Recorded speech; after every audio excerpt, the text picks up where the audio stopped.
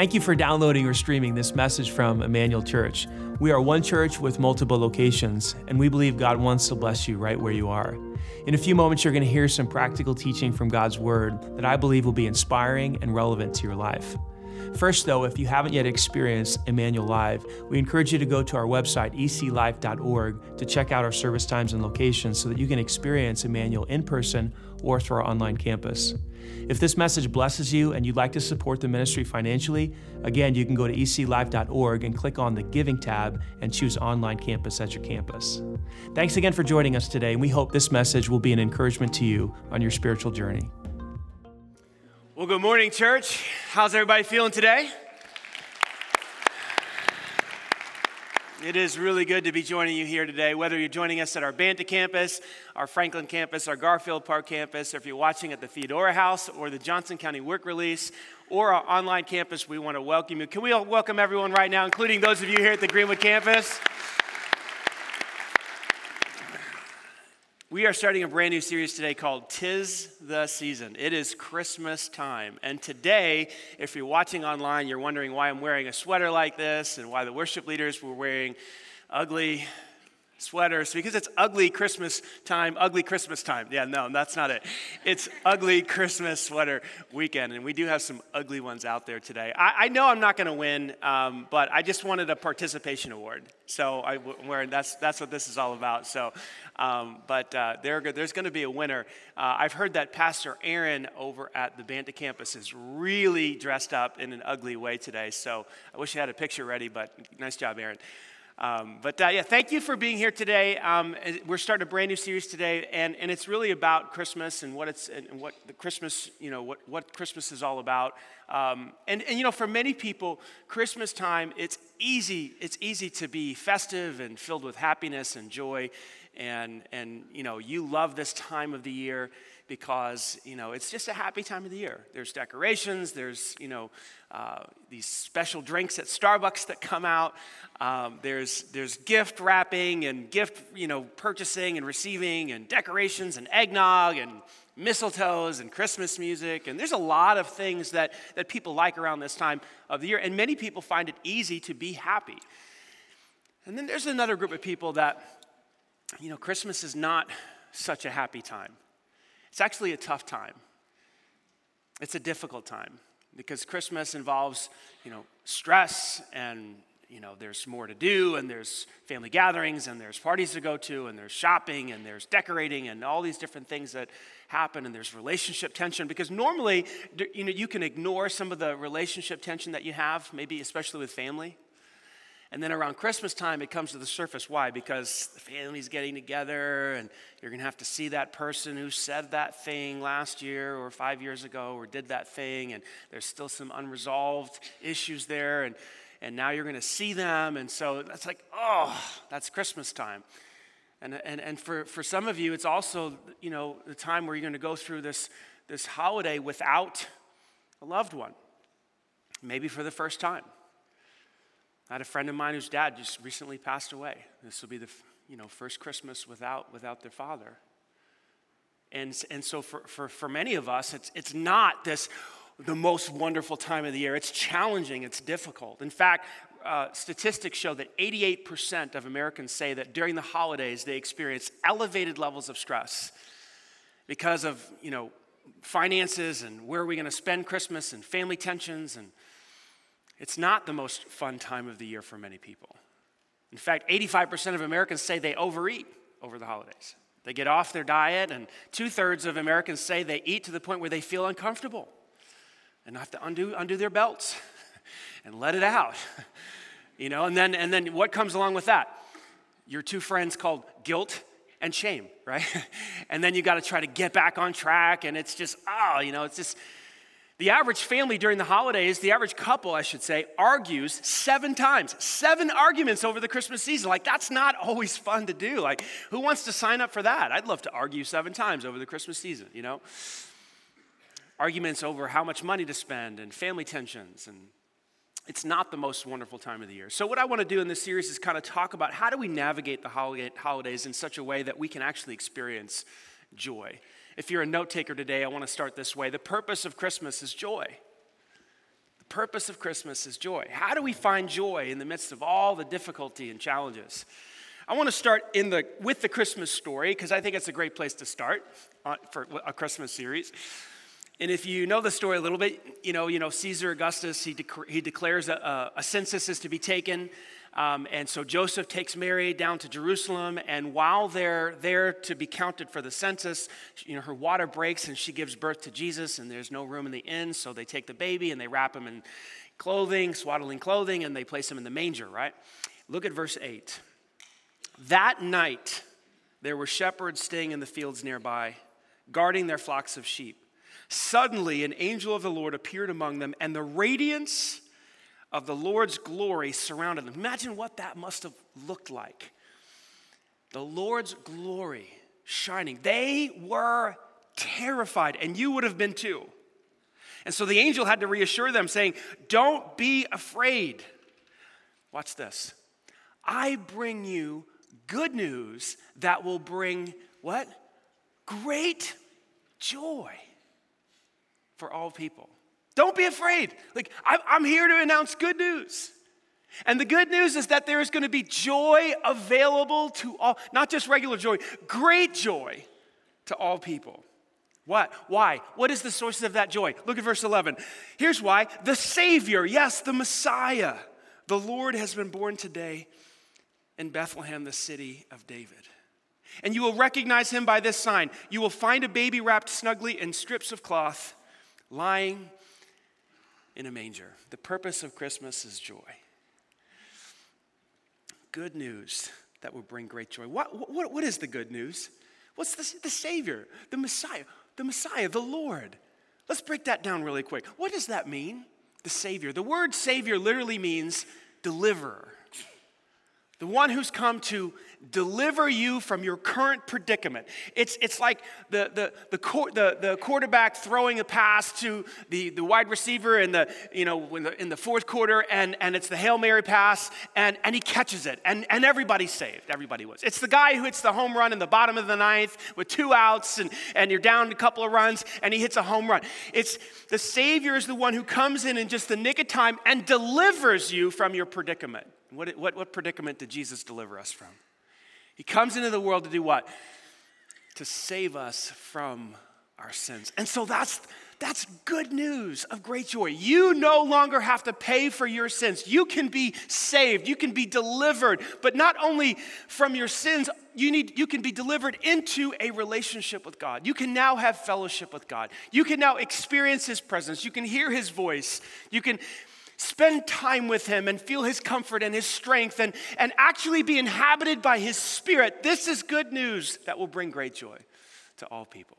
You can live in the kingdom of God, in the presence of God, every single day of your life. And that's great news. And it's life-changing news. And it transforms us. But unfortunately, a lot of us, during this time of the season, we miss out on that joy. We don't experience the purpose of Christmas the way we're supposed to. And why is that? In your notes, I believe that's because we are distracted. We're distracted. We're distracted people. Did you know the average person today checks their phone every 12 minutes? The average American checks their phone every 12 minutes. That's 80 times a day. We're distracted people. 48 states in this country now have declared texting and driving illegal. Because they know that when you're texting and you're driving, you're not paying attention. And you're distracted away from the cars in front of you, and you're a danger to yourself, and you're a danger to other people. You agree with this? That's the power of distraction. Distraction can kill you, and it can kill others. What does it mean to be distracted? It means to be pulled away. It means to have your focus drawn away from the intended target, the intended purpose, the objective. Back in 2000, Americans' attention span was 12 seconds. I find that fascinating. 12 seconds.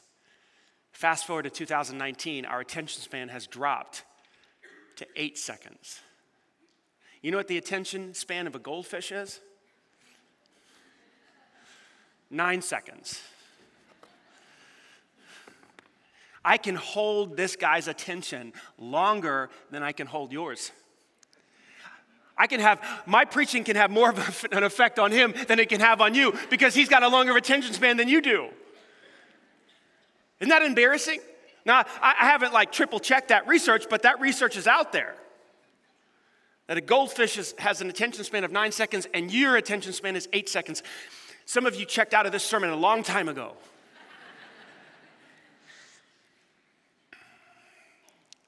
Why is our attention span dropping so much? Well, we live in an economy, we live in a culture that is fighting for your attention.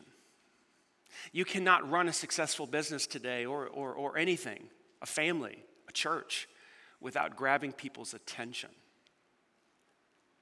Businesses cannot get your money without getting your attention. And so now everything is pop-up ads and grab your attention and advertising and flashing and going. And so we're getting bombarded more and more and more with companies trying to get your attention so that they can get your money. And so we're looking and we're going and, oh, what's this and what's that? And that's shiny and look over here, there's a sale and this, I need that, I need this. And our attention span's going down further and further and further. And then Christmas hits, and we're already distracted. And then you add, oh, well, we got to buy this, and we got to wrap these presents, and we got to decorate, and we got the tree, and we got to have the family gathering, and we got to cook the cheesecake, and we got to go here. We got the business, the company's having a party, and then oh my gosh, and then also I got to see cousin, Joe and Uncle Tom, who always gets drunk at the family gathering, and then he starts saying things, and oh my gosh, remember what he said last year. And then there's also the reality that Mom's not going to be with us this year. And we just get distracted and pulled away from the main purpose of Christmas, which is joy. Do you agree with this? Yes or no? So what I want to do in this series is just help us overcome some of these distractions so that we can experience some of that joy. I'm going to give you an idea that we're going to build upon each week in the series here, and this is the idea. Attention leads to awareness. You could say it that way, or you could say it this way. Attention creates awareness. You'll find this to be true because remember the last time you wanted to get a car, or maybe you wanted to get a car right now, and you know what kind of car you want. It's a Ford Edge, it's a Honda Odyssey, it's a GMC Yukon, whatever it is. And now you know what you want, and now all of a sudden you see that car everywhere on the road. Have you had this experience? It's like, wait a second, he has one, she has one, there's a blue one, there's a green one, there's an orange one. Where'd all these cars go? Why did you all of a sudden become aware of this car on the road? Isn't it because you started to pay attention to the fact that you wanted one, yes or no? Or maybe you've had this experience. My wife and I have had this experience. It's time to move. Our kids have grown. We needed a bigger house. And so we said we wanted to buy a house. And all of a sudden, everywhere we drove, we saw for sale signs. It's like, everybody's house is for sale. Does anybody stay where they live? I mean, that's for sale. This is for sale. All these houses, where did all these signs come from? The only reason we noticed them is because we started to pay attention to the fact that we wanted to buy a house. You with me? This is the way the human brain works. Whatever we pay attention to, we become aware of, keenly aware of. Well, it works the same way with God. It works the same way in the spiritual life. If you pay attention to Jesus, if you pay attention to God, your awareness of him is going to grow. And that awareness is the key to you and I experiencing joy. You with me? Joy follows awareness. Awareness follows attention. So in this series, what I want to try to do is just bring your attention back to Jesus. There's a story in the New Testament I think captures this tension of being distracted and also staying focused. It's the story of Mary and Martha. And Jesus is on his way to Jerusalem, and his mission is to go to Jerusalem and to do what, right? To stretch out his arms on a cross and be crucified, and 3 days later to rise again, to wipe away the penalty of sin and the shame of sin and the power of sin. So he's headed to Jerusalem. Let's check out the story in Luke chapter 10. As Jesus and his disciples continued on their way to Jerusalem, they came to a certain village, and a woman named Martha, they were friends, Jesus, Mary, Martha, Lazarus was their brother. They were friends. Martha says, hey, come on inside. She welcomes him into their home. Watch what Mary does. Her sister Mary sat down at the Lord's feet, listening to what he taught. We're going to come back to this in just a second. But her sister Mary does something different. Watch what her sister Martha does something different. But Martha was, say it with me, distracted. There's our word. What does it mean to be distracted? To be pulled away, to have your attention drawn away from what it's supposed to be on. But Martha was distracted by the big dinner that she was preparing. And some of you totally resonate with this. Because if Jesus were to come to your house, the first thing that you would do is start cooking. Because that's just your default, right? He's probably hungry. Let's make a meatloaf, you know? Where's the yams? Where's the potatoes? Let's start making some gravy, you know? Let's cook him something. Martha's first reaction to Jesus coming into the house was, I want to be courteous, I want to be a guest, I want to fill his belly, and that makes complete sense to like half of you or 3/4 of you. But it distracted her. And because it distracted her and it took her focus off the main thing, she comes in to Jesus and she says something interesting. She says, Lord, doesn't it seem unfair that my sister just sits there on her rump? I added that in there, obviously. While I do all the work? Come on, tell her to get up off her rear end, her lazy, and help me with the yams and the meatloaf and the gravy. Somebody, I can't do it all. Do you relate to this? She's frustrated. She has a judgmental spirit. She's looking down at her sister Mary. She's upset. And here's the interesting part. She has Jesus in her house. This is us at Christmas time. The whole focus of the season is Christ. He's come. The Savior, yes, the Messiah, the Lord, is born today in Bethlehem. He's supposed to be the focus of the month.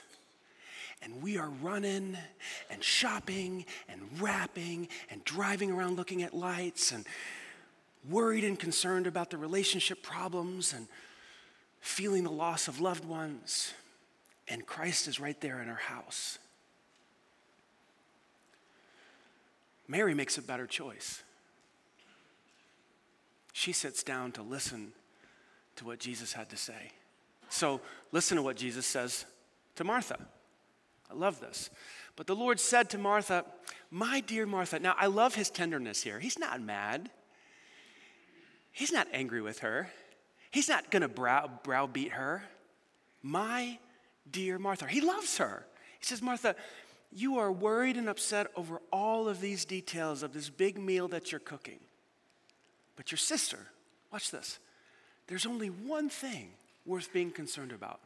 And your sister Mary, she's discovered it and will not be taken away from her. Martha, I don't want a meatloaf.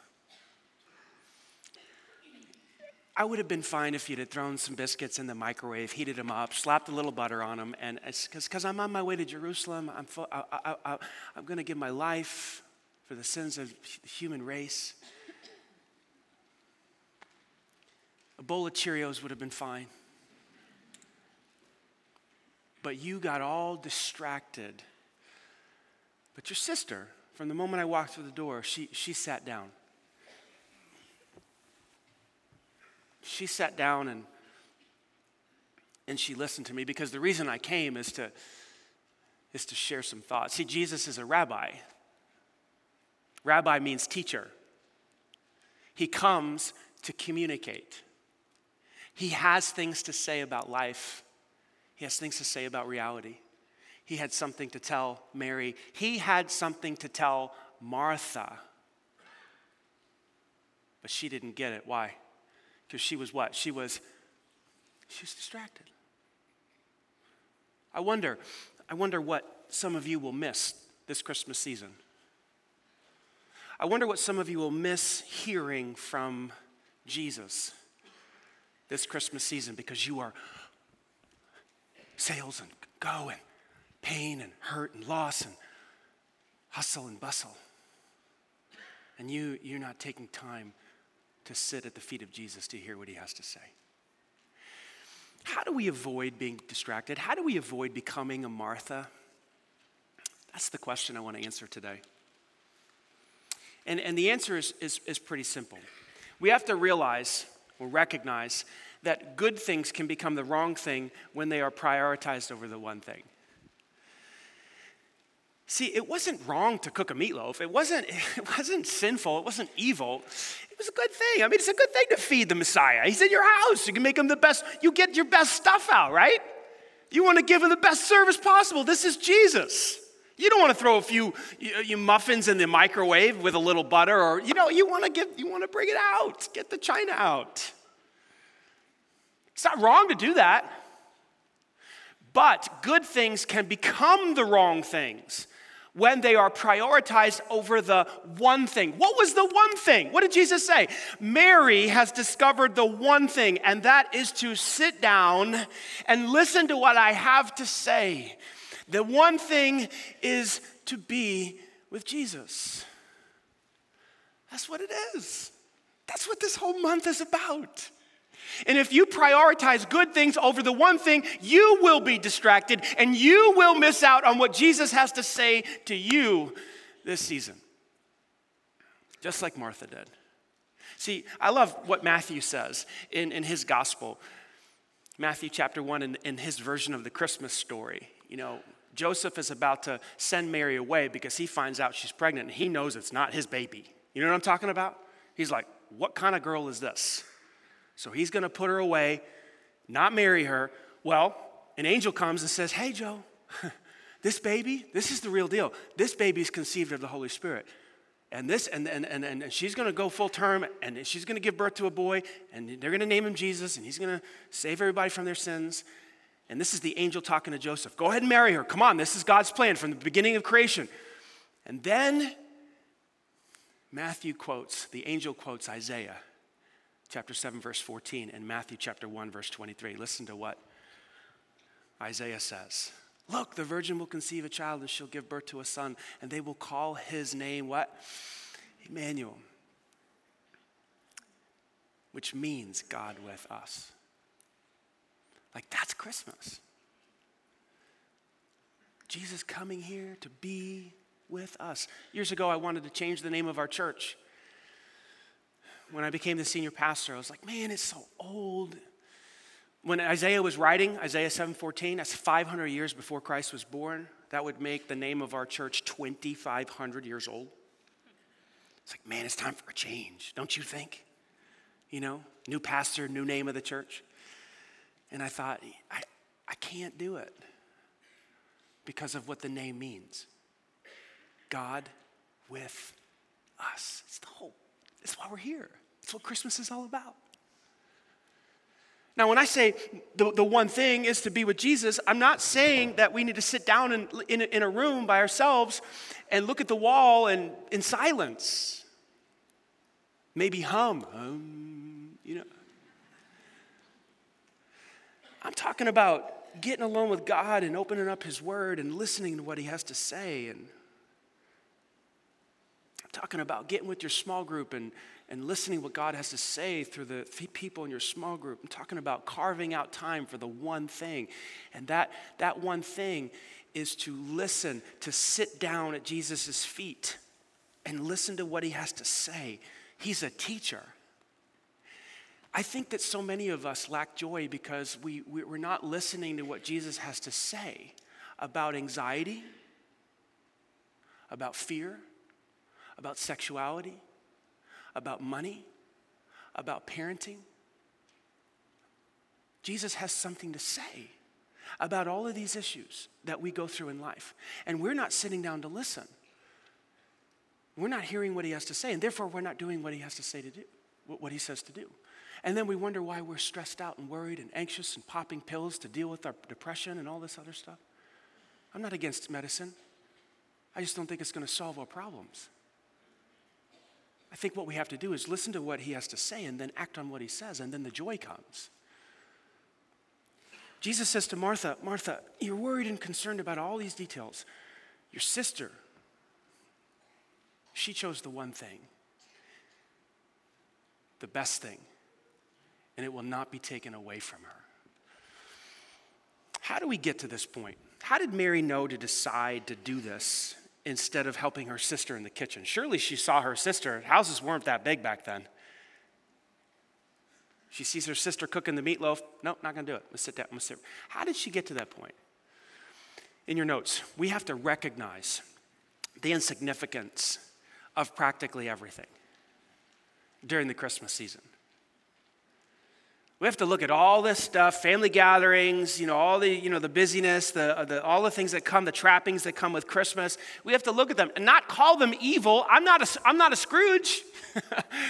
My wife thinks I am sometimes, but I'm not. I go to the family gatherings. I do the present stuff and the wrapping. Sometimes I do the wrapping. But we have to recognize the insignificance of practically everything compared to Jesus coming into our house. The Apostle Paul had this mindset. In Philippians chapter 3, he's writing a letter to the church of Philippi. And if you don't know who Paul is, he's this, one of the main characters of the New Testament, if not the second behind Jesus, maybe Peter. He had a massive transformation. He was a leading Jewish Pharisee. And in his former life, he had a lot of accomplishments. He was born from the right family. He had the right education. He had all the accolades. He was like a master of the law. And in Philippians chapter 3, he writes these statements that I think capture Mary's heart and what helped her to make this decision to sit at Jesus' feet.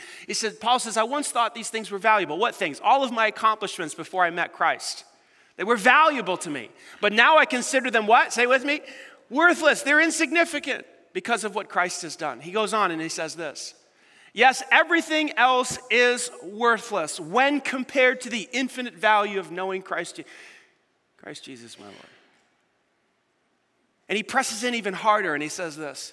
For his sake I have discarded, I've gotten rid of, I've thrown it in the trash, everything else, counting it as garbage or dung or refuse, so that I could gain Christ and be found with him. In other words, here's Mary's heart. Jesus walks into the house, and all of the other things that were good things became insignificant things because she saw the most important thing, which was to sit down at Jesus' feet and listen to what he has to say. Food is very important. It's not evil. It's not wrong. We have to eat. If we don't eat, we die. But in that moment, Mary says, that's insignificant. We'll eat tomorrow. We'll eat when Jesus leaves. We'll cook a meal tomorrow. Right now, the most important thing is to sit down and be with him. That's the whole purpose of his coming. He's a teacher. He's a rabbi. He's the Savior. He is the Lord. What if that was our attitude during the Christmas season? What if our attitude was the same as the psalmist in Psalm 73, verse 25? Lord, I just desire you more than anything on earth. I know it's Christmas time. I know there's going to be some fun festivities and there's going to be some family times and there's going to decorate. I know there's going to be some, but I desire you more than anything on this earth. What if that was your heart during Christmas time? Wow. Here's what I would imagine would happen. You would listen to him more, you would sit down, you would choose the one thing, and you'd become more aware of him. Because remember, attention leads to awareness, and awareness opens up the door for joy. So something tells me that this Christmas season, you will experience more joy, which is the purpose of Christmas. So my question to you today, my challenge to you today is a simple one. How will you prioritize the one thing? How will you prioritize? How will you do what Mary did? I tell you what I do. I do it every day anyway, but especially during the Christmas season. This is my journal right here. I open this up every morning, did it again this morning. And I have my Bible and I have a spot at my house and I open it up and I read through the 1 year New Testament.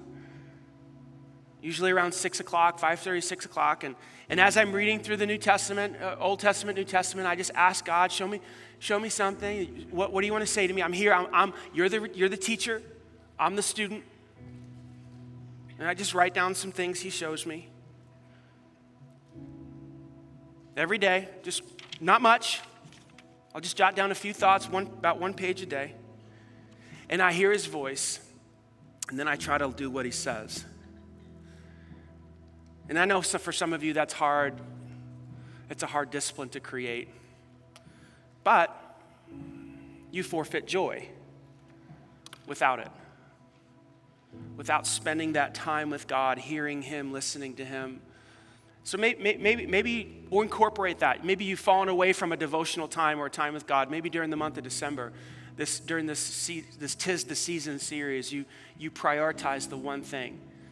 Maybe you let some other things go. Maybe you do less of some other things. Maybe you do less social media. Did you know the average person has 2 hours and 23 minutes on social media every day? So you really can't say, well, I don't have time. That's a joke. You know, we binge watch Netflix and then we say, I don't have time to spend with Jesus. I mean, it's a joke. Come on, seriously. How many shows have you watched on Netflix? It's like, I don't have time to spend with Jesus. Really?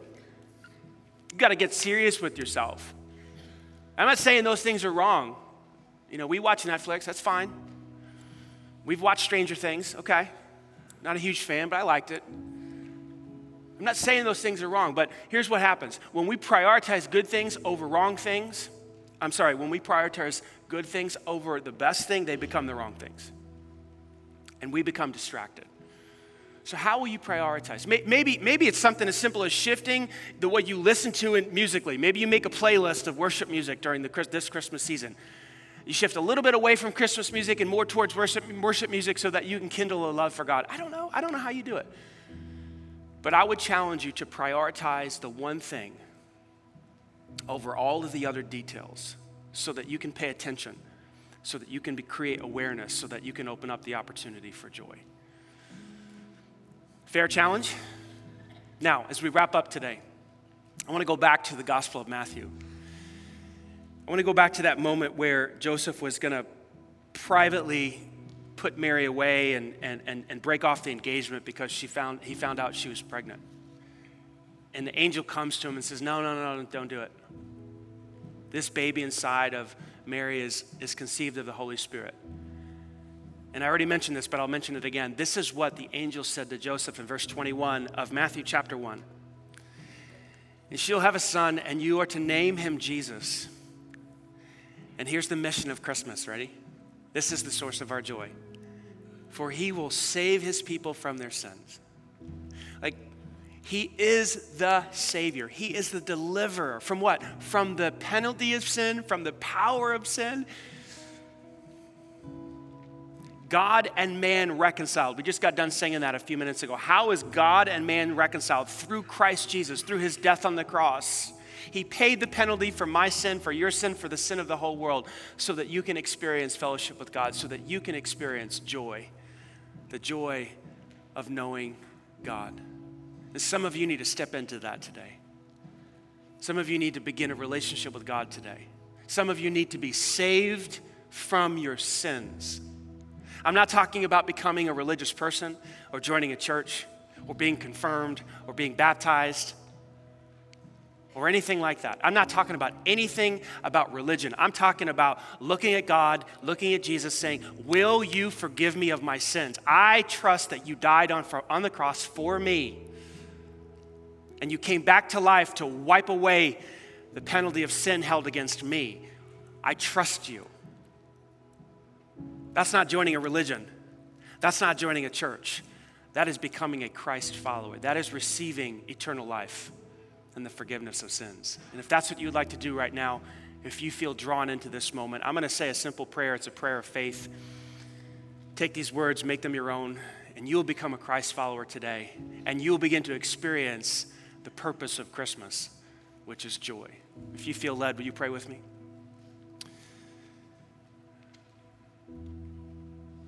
Dear Jesus, I believe you died on the cross for me. You gave your life to pay for my sin, to save me, to deliver me from the penalty of sin. And so I reach out in faith and I trust you. I ask you to wash me, cleanse me, and forgive me of all that I've done wrong. I place my life in your hands. Thank you for your grace. Thank you for your mercy. Fill my life now with joy. The joy of knowing you. I pray this in Christ's name. And everybody said, amen, amen. Can we give God glory today, church? Amen.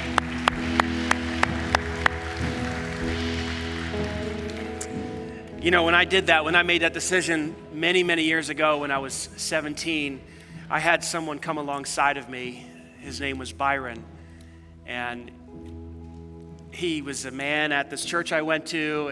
He just walked up to me and he said, hey, now that you've put your faith in Christ, I want you to begin reading the Bible and studying it and memorizing key passages. And at that time, you know, this guy looked like Moses to me. He was a retired missionary from Africa. He had white hair. I thought if Moses were alive today, this would be this guy. And so, you know, I'm like a teenager.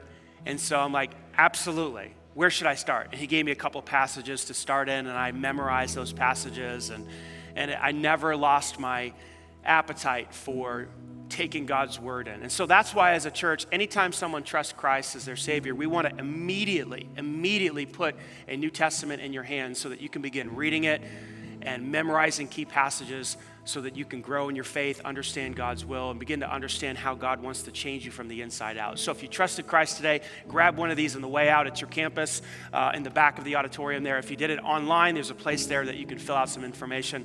We'll send one of them to you in the mail. So one more time, can we give God glory? Amen.